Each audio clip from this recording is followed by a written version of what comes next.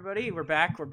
We're fixed up here now. We have Karsten Whitson on the show. Karsten, welcome back. Welcome to the draft party. Happy to have you on, and welcome.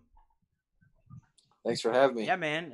It's going to be an interesting draft this year. Obviously, only 5 rounds and a bit of a shorter draft this year. And let's get into my first question talking about the MLB draft. Obviously, you are a former minor league pitcher, even though you do coach now for USF. You coach for the South Florida Bulls now in the American Athletic Conference. You being a minor league pitcher, how is being able to play in the minor leagues and being able to have that minor league experience help you coach these collegiate pitchers at the collegiate level?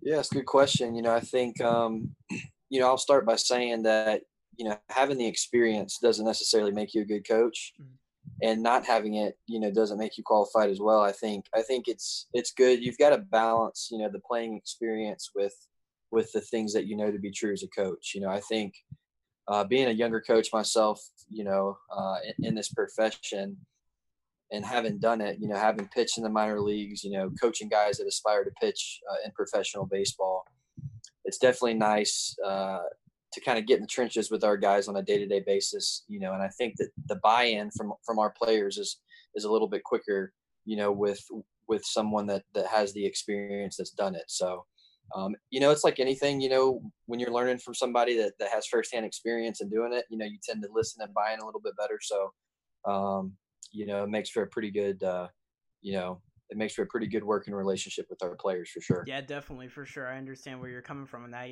Having that experience definitely helps. You just you've been what it's like to be on that grind and such. And the minor league, I tell you what, man, it's definitely a grind. So yeah, I understand what you're coming from in that. Going into my next question here, obviously, I bet you all the players at USF, their goal is to obviously make it to the MLB draft and such. What do you tell USF players about the draft, about what they can expect if they do decide to go to the draft after their college days are over? And what was your draft experience like? What was your time being drafted by the Red Sox organization? What was that like, being drafted and such? Yeah, for sure. The guys that we are able to get on campus at USF, all of our guys aspire, to play professional baseball. And I tell our guys, look, it's a long journey. A lot of the stuff that happens with the draft, you can't control. So you have that long-term goal. You have the long-term goal of wanting to get drafted, but we have to establish things that we do every single day that help us, prepare for that. And I think the ultimate goal for me as a coach is when our guys do get that opportunity to get drafted, they do hear their name called. I think the most satisfaction that we have as coaches is for them to excel and to have success right away. I think that shows what we've done at USF, will translate to having success in professional baseball. And I think guys, recruits look for schools that do that. And in terms of getting drafted, I was fortunate. I've been drafted 3 times. I was a first round draft pick out of high school. That was a unique situation. Then I went to the University of Florida. I actually got drafted the year that I had surgery. So that was kind of, a unique situation in its own.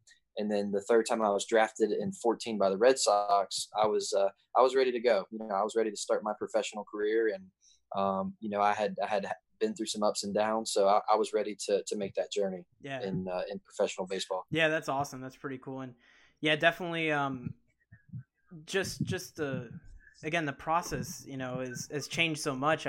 I expect it has it changed at all, even, when it comes to just the process of developing players and such, even when you were in the minor leagues and such, has that changed to even nowadays, with having things like TrackMan and all these analytics and stuff? Has the process changed at all in just developing these players and such?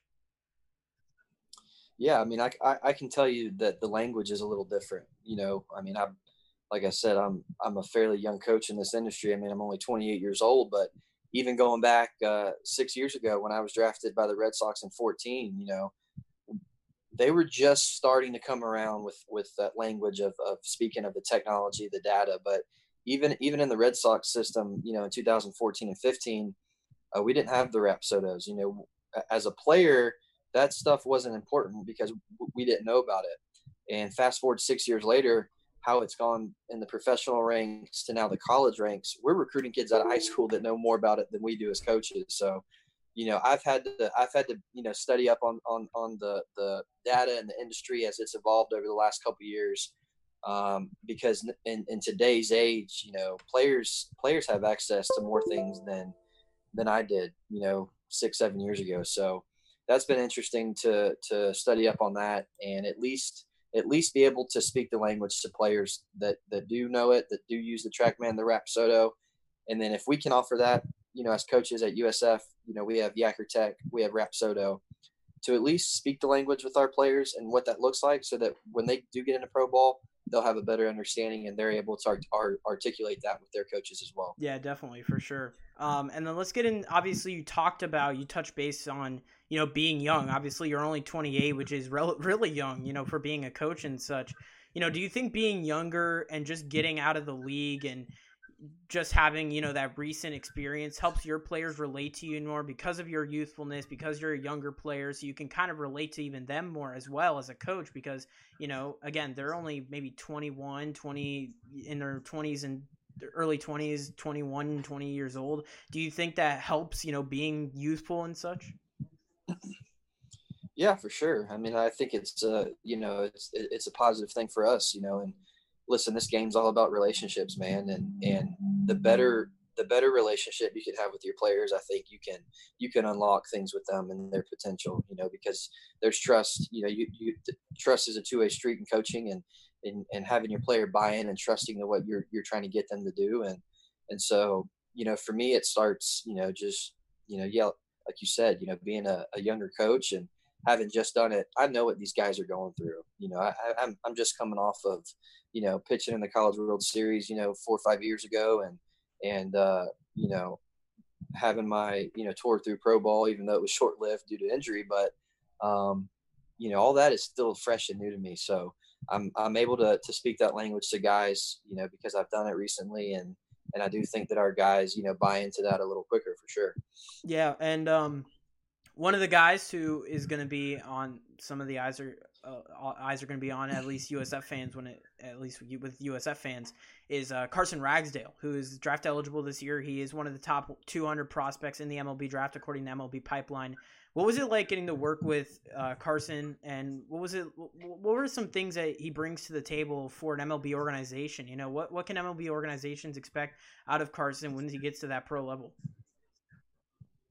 Yeah, for sure. I mean, I tell you, man, it was a joy to get to work with Carson, and scouts will tell you this, probably the hardest thing to evaluate is makeup, right? There's really not a grade you can put on that you see on the field. I mean, scouts try to assess it, or evaluate it, but it's really hard. And I can tell you from a makeup standpoint, what Carson's about as a person, how he goes about his work every single day. Whichever organization drafts him, they're getting a good one. They're getting a professional already. He's already a professional by how he went about his work this year. So, and I've told numerous scouts that have called about him.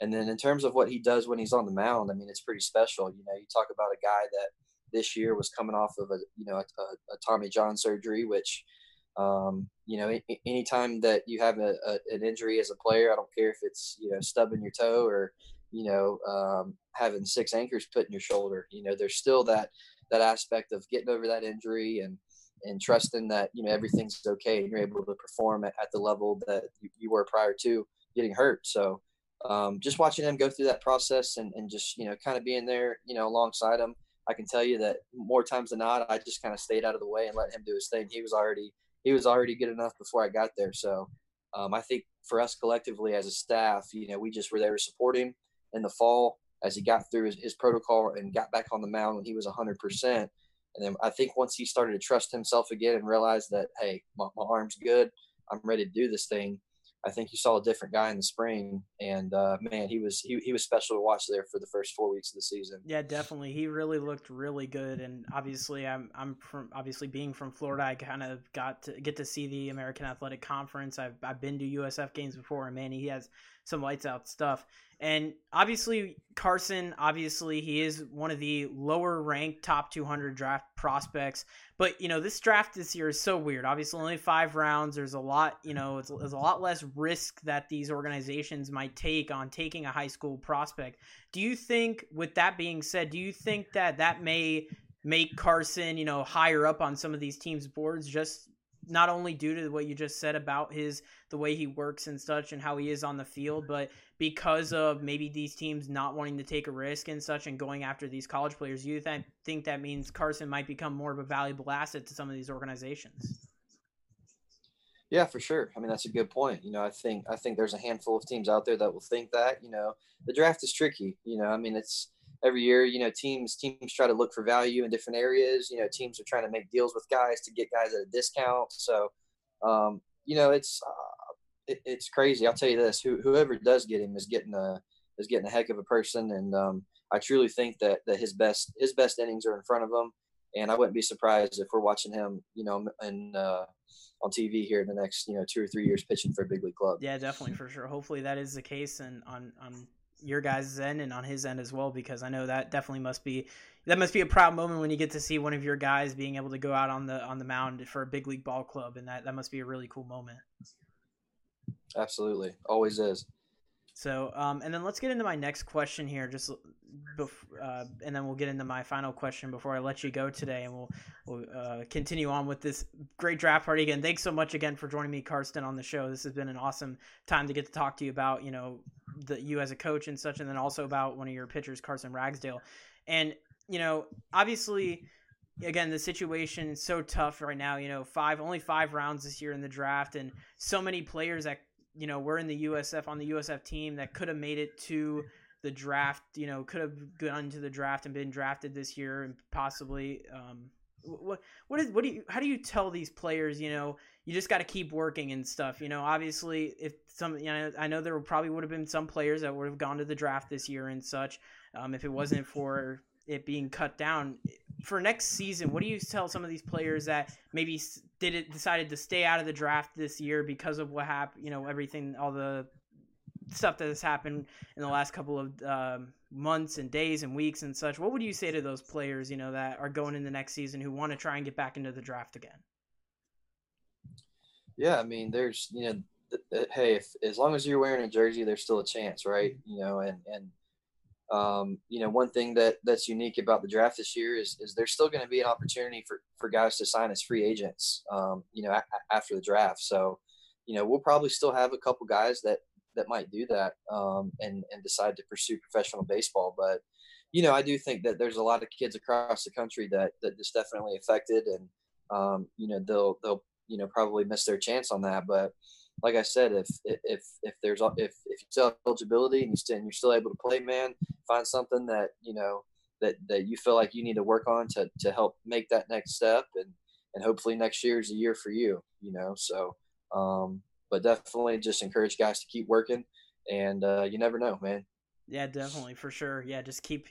Hey, as long as you're on that field and you're still throwing and still playing and still hitting, you still have a shot to make it to the big leagues. So, and then let's get into my last question here. Obviously, we know what you'll be watching over these next 2 days with Carson Ragsdale, one of your pitchers you got to work with when he was with USF this past season and the past couple of seasons.